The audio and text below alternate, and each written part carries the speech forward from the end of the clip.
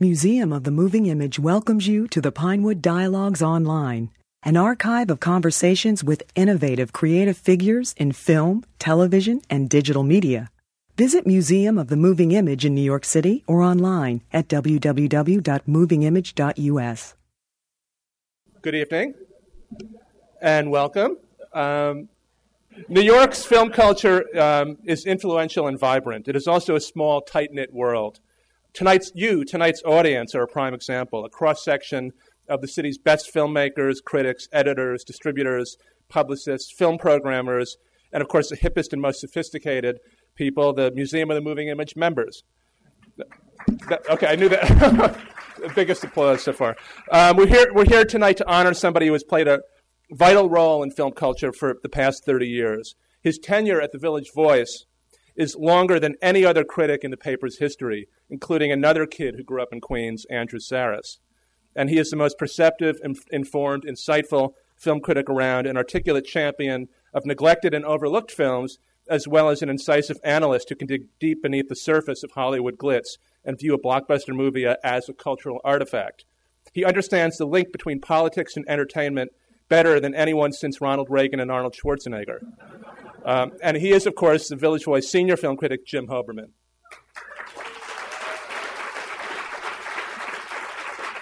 So to celebrate Jim, I wrote a top 10 list for the year, the top 10 things about Jim Hoberman that we like as a film critic.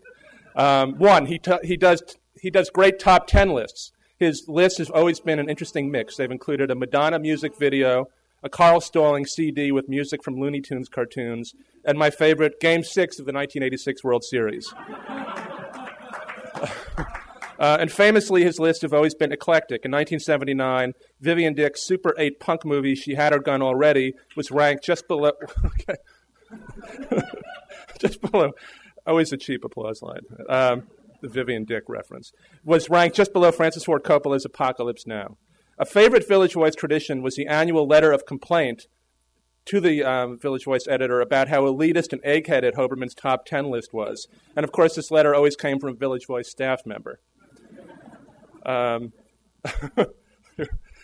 Jim is always, number two, Jim has been the most important critical champion of avant-garde cinema. He's a longtime champion of filmmakers like Ernie Gare and Ken Jacobs, who've both been on the top 10 list a number of times, and both are here tonight.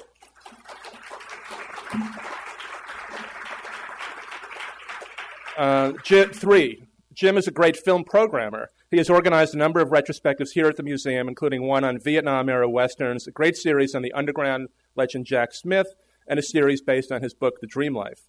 In fact, he often uses his space in the Village Voice as a form of programming, picking 2 or 3 films to analyze in a week that have interesting, sometimes unexpected connections. Number 4, Jim has great taste. 2 words, David Cronenberg, who is one of the very few mainstream filmmakers as intelligent as Jim Hoberman. Number 5, Jim is the rare film critic whose references are not primarily to other movies, but to a remarkable range of cultural sources. His recent review of Todd Haynes' I'm Not There is a worthy companion to the film, an encyclopedic survey of the 1960s with references to literature, photography, art, music, and much more. Number 6, Jim writes great books. Looking at his bibliography, Bridge of Light, Yiddish film Between Two Worlds, The Red Atlantis, Communist Culture in the Absence of Communism, The Dream Life, Movies, Media, and the Mythology of the 60s, it becomes clear that Jim's subject is not just film, but like the museum, I think he treats the moving images as an artifact with which to explore the history of the 20th century and the present. Number 7, Jim doesn't mind being an intellectual. There has been a long anti-intellectual streak in American culture, critics, including film critics, who were dismissive of movies that asked the audience to think as though emotion and intellect couldn't coexist, either on screen or in the mind of the reader. Jim is an anti-intellectual. Number 8, Jim has complex responses to complex films. He's able to point his thumb up and down in the same review, and sometimes that's the right response. Number 9, Jim is funny. His humor can be as deadpan as Jim Jarmusch's films, but he is the wittiest film writer around. And finally, number 10 is the J. His name is Jim, but he's always gone by J in print. I think that when he wrote a piece defending the movie Shoah from Pauline Kael's bashing in The New Yorker, an irate and probably anti-Semitic reader ominously wrote a letter to the editor stating, "We know what the J stands for." Well, we know what the J really stands for. It stands for genius. So now, I'm not going to be the one introducing Jim. I'm going to now introduce another critic who goes by his initials, A.O. Scott. And I just want to say that he's been a great critic since he joined the New York Times in 2000, just 8 years ago. So he's going to have to wait 22 years for his tribute here. In 22 years. But I think anybody who's been reading the New York Times knows that it's a very vibrant time for that section, both with Tony and with Mandola Dargis, who was a student of Jim's.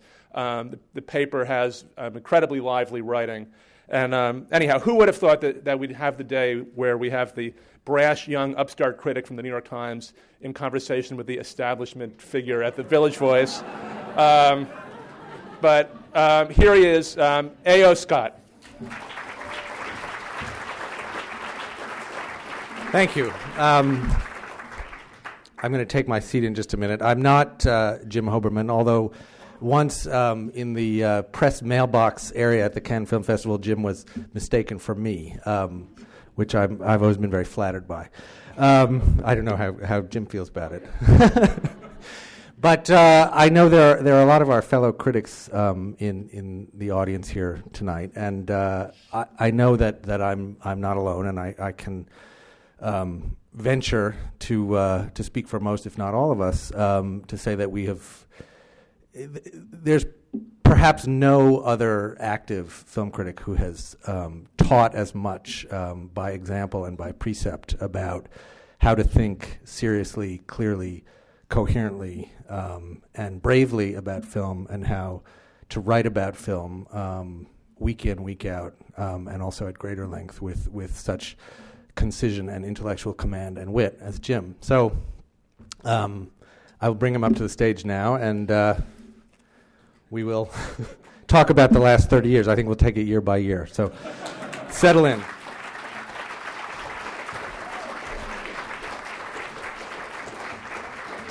I feel like I'm a very tough act to follow. If you don't mind, I thought I would start by reading some of your own words to you. And asking you to defend them. No. Yes. I was struck. I in preparation for this night, I was doing what I often do anyway, which was reading around in your work and the work of other critics I admire, and I found what might be my favorite single essay of yours, and certainly the one that I come back to again and again, because I think there's still a lot to be learned from it. An essay called "The Film Critic of Tomorrow Today," which is both looking back at and referring to an essay by Rudolf Arnheim called "The Film Critic of the Future" that was written in the 1930s, and that is responding in the middle of the 1990s to all kinds of then kind of current ideas about the death of cinema and the death of cinephilia and so on. But I just wanted to read the very last passage from this essay, because I think it's something that I come back to as a challenge and a provocation and an ideal again and again. You begin quoting Jean-Luc Godard: "The greatest history is the history of the cinema." And then you say, "That history will force those critics refusing the role of underpaid cheerleaders to themselves become historians, not to mention archivists, bricoleurs, spoilsports, pundits, entrepreneurs, anti-conglomerate guerrilla fighters, and in general, masters of what is known in the Enchanted Palace as counter-programming." So I wondered if we could start out, just if you could talk a little bit about the idea of the critical dilemma almost that you describe here of being either cheerleader or all of these other things, and how you see in your from day to day, from week to week, these different roles pushing themselves on you. Okay, can I take a look? Sure. Yeah. Well, I would say first of all that there's this thing called film culture, not the magazine, but something that would be akin to literature, and without being unduly weighty about it. That's what I think that's the entity that I feel that film critics and other interested parties serve. It's it's making film culture, and I think to do that you have to be aware of what is coming at you, being propelled at you by the studios and the marketplace, and also have a kind of context to counter that with, and to make sense of it, which is the history of film, and also to a degree the potential, the possibilities of it. And so this is why I like the idea of double bills and programming films, because that automatically puts something in context. I wonder if we could. I wanted to read that partly to begin by going backwards. I mean, we're here celebrating 30 years of your writing for the Village Voice, and 30 years ago, the state of film culture was perhaps rather different from what it is today, and is also, I think, that moment that we're talking about, the late 70s, is very much mythologized time. There's the mythology of what was happening in the cinema itself, particularly the American cinema. That's the moment, or perhaps the beginning of the ebb of the new Hollywood and the American New Wave, or Hollywood auteurism, or whatever you could call it. Also, when you arrived on the scene, there were some very imposing figures on the critical landscape, which are also looked back on now with a lot of sort of nostalgia and fear and trembling. So, I mean, can you describe, to come into the house of one of those giants? To sneak in. What how you found the world then? Well, I think that this was sort of the end. I would say the tail end, maybe the bitter end of this mythologized period of the that began, I would say, in the late 50s, and then kind of, let's say, petered out with the bicentennial, when so many things seem to go wrong. But so I came after that, and there were some things in the landscape that that definitely were better. I mean, one very simply was that there were more venues, at least print venues, for people to write film criticism. And there also were, in New York, more venues, I think, where movies could be shown, at least revival theaters and so on. But I also think at that time that there was a lot of stuff, and I think this is true today, although less so, that there were many things that were just not being written about. So I was very fortunate when I came to The Voice, in that I could do, pretty much whatever I wanted, as long as the other two critics, that was Andrew Sarris and Tom Allen, who was quite an interesting critic in his own right, weren't interested in, and that covered a lot of material.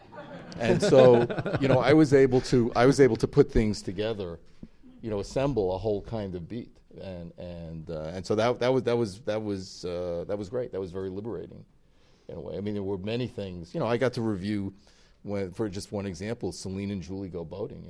This legendary movie that drifted into New York. Didn't even run a whole week. It got pulled out of the theater. I think maybe even before my review came out, but I consider that an amazing opportunity to be able to write about something like that. And you also wrote quite a bit about experimental films, and also about a phenomenon which I'm not sure exists anymore in film culture in quite the same way, which is the sort of the cult film, these sort of, I don't even know how to describe them quite, but these sort of disreputable cinematic artifacts that would surface here and there. Yeah, well, Jonathan Rosenbaum and I had who Jonathan at that time was the critic for the Soho Weekly News. So we had the great good fortune to be approached by a publisher who sort of thought, oh, isn't there something in these midnight movies, you know, and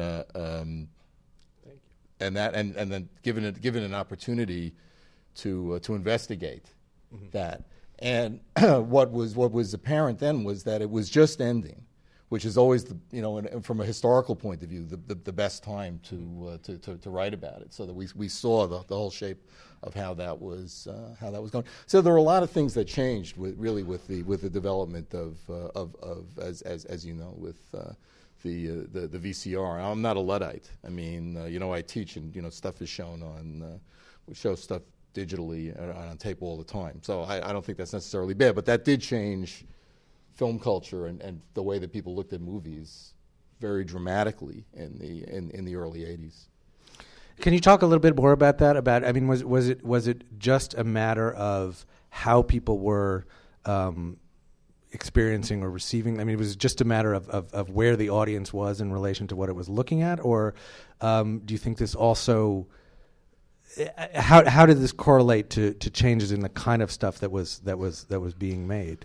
Well, I think that the most obvious one was that the end of revival houses, for the most part, or the decline of revival houses. I mean, there are still some in New York. I mean, there's Film Forum, which is an incredible revival theater in part, and the Museum of the Moving Image and Museum of Modern Art and Walter. I mean, there are places that show old movies, but it was a more of an ongoing commercial potential to go to a movie theater and see a movie, and once things became available, otherwise it kind of my feeling is that these theaters were themselves not huge money makers ever, and we're sort of marginal, but this meant the end of their economic viability. And the thing with those theaters is that they also constituted social environments.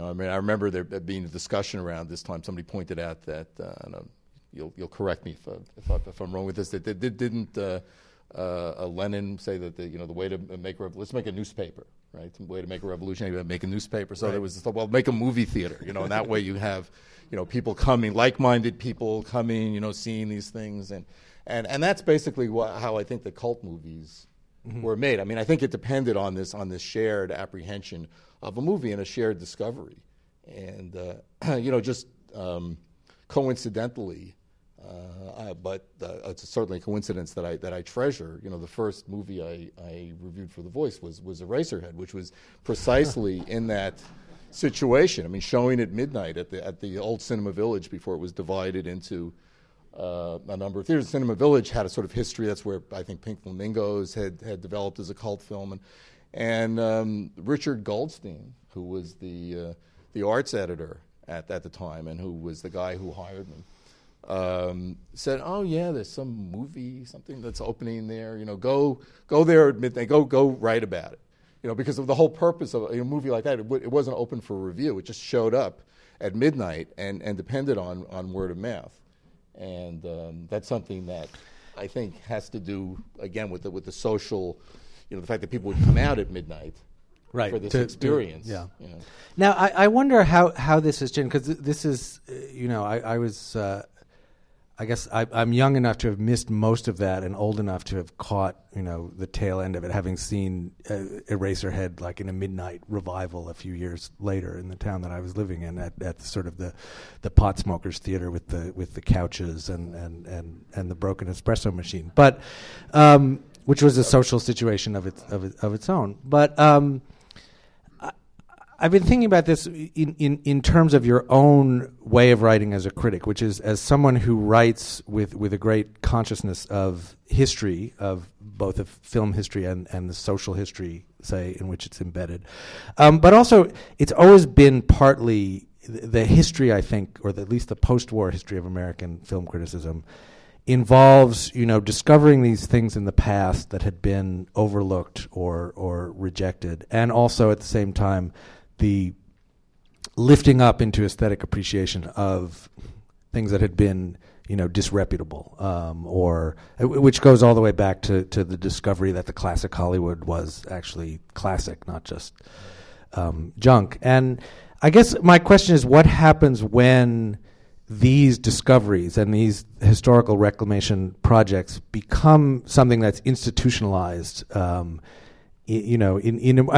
you talk about Eraserhead, and you sort of look at David Lynch, while he's still a very, in a way, one of the last kind of cussedly independent filmmakers out there, is a canonical figure for a lot of critics. Pink Flamingos is part of the 25th anniversary box set, or the 40th anniversary box set that a lot of critics got from New Line Cinema, along with Lord of the Rings and The Wedding Crashers. So, I mean, in a way, what you're talking about, I think when people talk about the decline or obsolescence of a certain kind of film culture is also its institutionalization.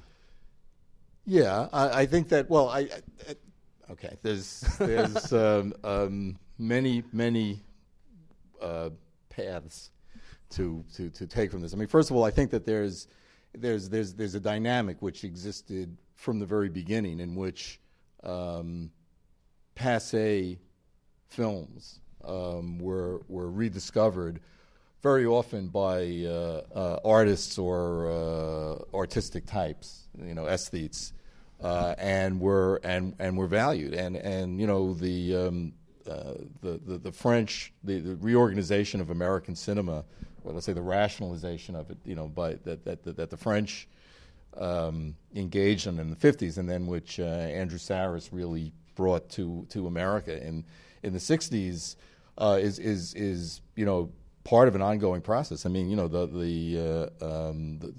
surrealists and other artists were championing Feuillade in the 20s.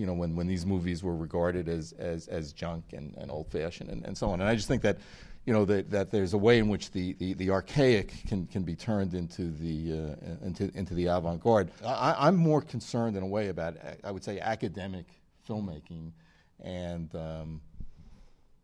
I'm a sort of an academic, so I don't mean to make that sound like a pejorative term. But filmmaking a certain kind of formulaic filmmaking, rather than people's perception becoming academic. Because I think that as I say, a lot of stuff works in terms of context. And I did. I was an undergraduate at probably the very moment when film studies were getting into the university. And again, I was very fortunate, to study film at that time with Ken Jacobs at the State University of New York and others. And it was a very freewheeling moment when all sorts of things were put together. But even before that, when I was in high school in New York, it was possible to go see The Birth of a Nation at the Museum of Modern Art, and then go and see the new Godard film the next day or even that day, and all these things were in a way contemporary. Mm-hmm. So I think that there's that too. And then finally, even though I'll contradict what I said before, there still can be cult films in a way, because Donnie Darko is an example of that. I mean, that's a movie that was not particularly well received at Sundance, that got mixed and not all that enthusiastic reviews when it opened in New York, and then ran for 2 years or something at the Pioneer Theater at midnight. Right. So it was made by the audience. You used the phrase academic filmmaking before, and I wonder if you could expand a little bit on what you mean by that. Because when I hear you say that, I think about a kind of a, in the sense that you would talk about academic painting of the 19th century. That is a sort of work in a received style that is sort of content to stay within its own its own parameters. I mean, where do you see that? Well, I think you see a lot of we don't even need to talk about stuff that's produced by the studios, because it's a given that commercial films need formulas, and sometimes that can be great depending on who's what people do with it. But that anything that made money once is just assumed to be able to be recycled to make money again. That's sort of the principle of it. But a movie like it's actually one of the, I would say, one of the best received movies of the year. No Country for Old Men, to me, is a very academic film. I mean, that is constructed in such a way to bring the audience along and deliver a certain amount of thrills and excitement and surprises on schedule, and has a very mechanical aspect. But I couldn't deny that it's an extremely well-made movie, the way that the French academic painting is right. is expert. Well, yeah, I mean that was sort of what I thought you. I mean, a lot of what goes out under the label of independent now, when that's sort of lazily applied, which I tend to think of more as the studio specialty division Oscar movie is I think can be called an academic style. Although there are examples of very good work within it. Another, yeah. Although you could just to maybe play devil's advocate. There's a sense in which you could apply that description to your favorite movie of this year, I'm Not There. In that it's a movie that I admire very, very much too, which has in a very specific sense an academic pedigree, in the Brown semiotics department, and but also comes out of a kind of an engagement with other work and other texts. I mean, it is in a way. I mean, and I think this is what I like about it. It is in a way a work of commentary. I would say that's academic in a good way, but I wouldn't use. I see what you're saying, but I would say that it's more. It's a scholarly work essentially, and to me, one of the things that's interesting about that is I don't know what people make of it, really. I mean, and I'm still puzzled. I mean, the first time I saw it, I was completely taken with it. But the material spoke to me, and I was fascinated by what the filmmaker was doing. And it's something. It deals with a period which when I was a kid, so it's completely internalized for me. I don't have to stretch to see what's going on. And it reminded me of things that I'd forgotten and so on. And then I saw it again, and I was impressed by how researched, how thought out it was. But I still don't know who exactly this movie speaks to, what you have to bring to it. I mean, there was a guy writing about it in Film Comment who loved it and said something very hyperbolic, but he compared it to Finnegan's Wake. Okay, so that's yes, it's a laughable thing to say, but I understand what this kind of we deal in hype.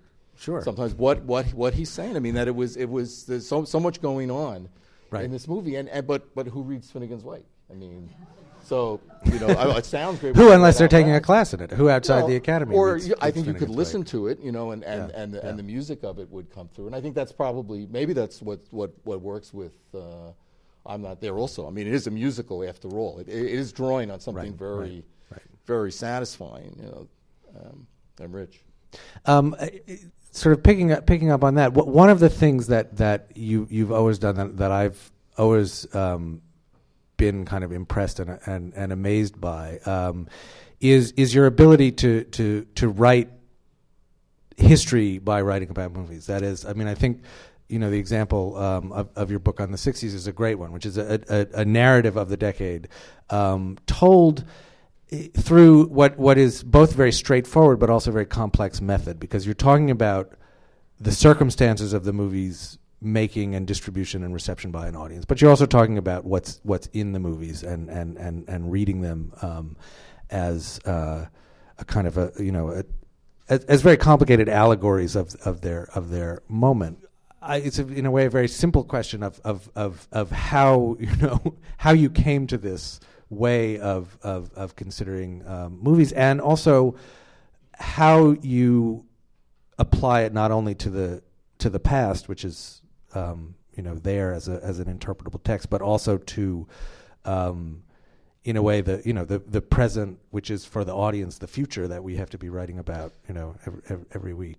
Well, one of the I'm glad you asked this question. But one of the Okay. one of the great things about movies, and one of the things that's really fascinating and in some ways new about the motion picture medium, is that movies are time capsules, and even the worst, sometimes the worst, best of all, and this is something that actually I say we, me and fellow students, used to think about it at Binghamton. I mean, this idea, and I also think that there's a great precedent for this, and in the case of Siegfried Kracauer, and I mean a lot of what his formulations in From Caligari to Hitler may seem naive in some respects, although not in all, but that for me this was like a blinding insight when I was to come across this as a teenager, to say that that movies really did intersect in such a basic way with the life of their times, and with the whole collectivity. I mean, that it was really a collective form, and even when you had individual artists creating to a degree, they were particularly in commercial films, speaking for large groups of people, and so I think that's, to me, this is just intrinsic in the meaning. It's just a natural way to look at it, and I think that again, since Reagan, and David brought him up, I think that Reagan made this obvious to everybody in a way, that we live in this kind of movie structured world, which he so effortlessly could just reference and draw on, and Do you find when you're reviewing? I mean, because the reviewer's task in some ways is a very straightforward and simple one, and maybe for exactly that reason, one that is sometimes, I'm speaking for myself, just almost overwhelmingly contradictory in the way that you describe, I think, in that essay, and one of the tensions it seems to me, and one that I've seen you deal with in very interesting ways, is precisely between within the very confined space of a weekly newspaper column, to somehow gesture toward or get at those kinds of meanings, political, social, whatever, that you're talking about, but also evaluate the object itself, and come to some judgment on it. Well, thank you. A week is a lot of time compared to what need to have to turn something around is overnight or in a couple of days is very arduous. I think that it's a way of experiencing the film, the material, and for me it's different. I like to review as all different kinds of things, and in a way, the beat that I had when I started is, I'm nostalgic for. I don't see as much stuff. I mean, when I saw Ed Halter's 10 best list in the Voice, I said, oh, I'm really, sort of out of touch. But different movies present themselves in different ways, and some things just, they demand a kind of historical response, and other ones, it doesn't come as easily. I mean, a movie like There Will Be Blood. I mean, when I saw it, I just was like lost in the filmmaking of it. It just was great filmmaking in my opinion, and so that was kind of enough to think about. But there are plenty of other movies that don't give you that, and so it's easier for other considerations to present themselves. And I think there's also, in the case of that movie, when the initial impact of it wears off, there's an awful lot. I mean, it certainly is not irrelevant to a lot. Not at all. That's happening in the moment. I think is provides us with an interesting segue to say a little bit about the movie that we're about to show, which was one of your top 10 this year, Day Night, because it seems to me that this is a movie where exactly these two things are intersecting. There is an approach to filmmaking that is quite striking and very accomplished and very just formally interesting. As those of you who haven't seen it will see. There's also a subject matter, if you want to put it that way, that could hardly be more acutely relevant to the to the lives of Americans, New Yorkers, everyone else. I know. I think that this is a great example of this. I mean, first of all, Day Night, which you may know deals with a suicide bomber, terrorist, was first shown in Cannes. I didn't see it there, and I would have had to go out of my way. I think it was shown in the Cannes and something. Just the thought of it. I didn't. I didn't. But I did see it, and I was really knocked out by it. And one of the reasons was because this was such.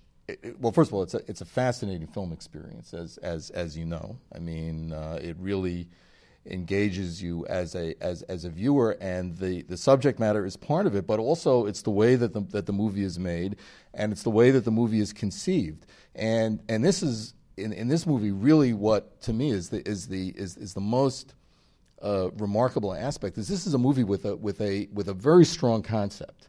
I mean, you become aware of it. It's almost like a structural film. I mean, you become aware of the concept very soon into the movie, but at the same time, so it's heady. It's an intellectual idea, but it's a very visceral film. The filmmaking is very you get very, very involved in it, and not on a cerebral level. Not at all, and in a very not to say too much about it, because it is an experience that you kind of it is best to have sort of in a raw and immediate way. But your emotional connection to it is also very complicated, because you're not quite sure what it is you want to happen. Exactly right. Yeah. It's this incredible suspense that's created, and you don't know which outcome is the bad one and which is the good one, and that is absolutely horrifying. As it plays out. Yeah, and you've got plenty of time to become aware of this in yourself. Yeah. That's why it's that's entirely true. I would say that there's two short movies before, one of which was kind of a surprise to me. I'm delighted that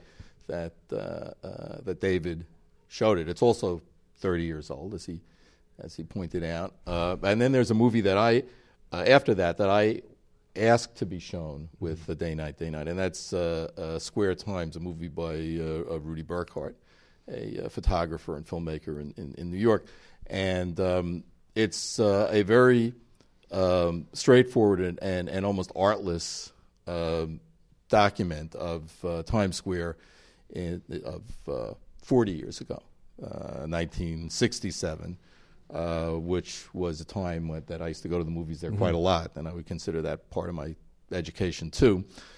So fun for me to see this, but also because I think that it's exactly the same place. It's exactly, and yes, and it brings something. And I just wanted to bring something out about the place, because in addition to everything else, Day Night is a great New York movie. It was my favorite New York movie. Oh, I think so, and in a way, the one of the most beautiful and most authentic and least sentimental. I mean, it's not it's not Sex and the City. No. Okay. Well, thank you, Jim, and we'll. I look forward to our future conversations. Oh yes. Thank you.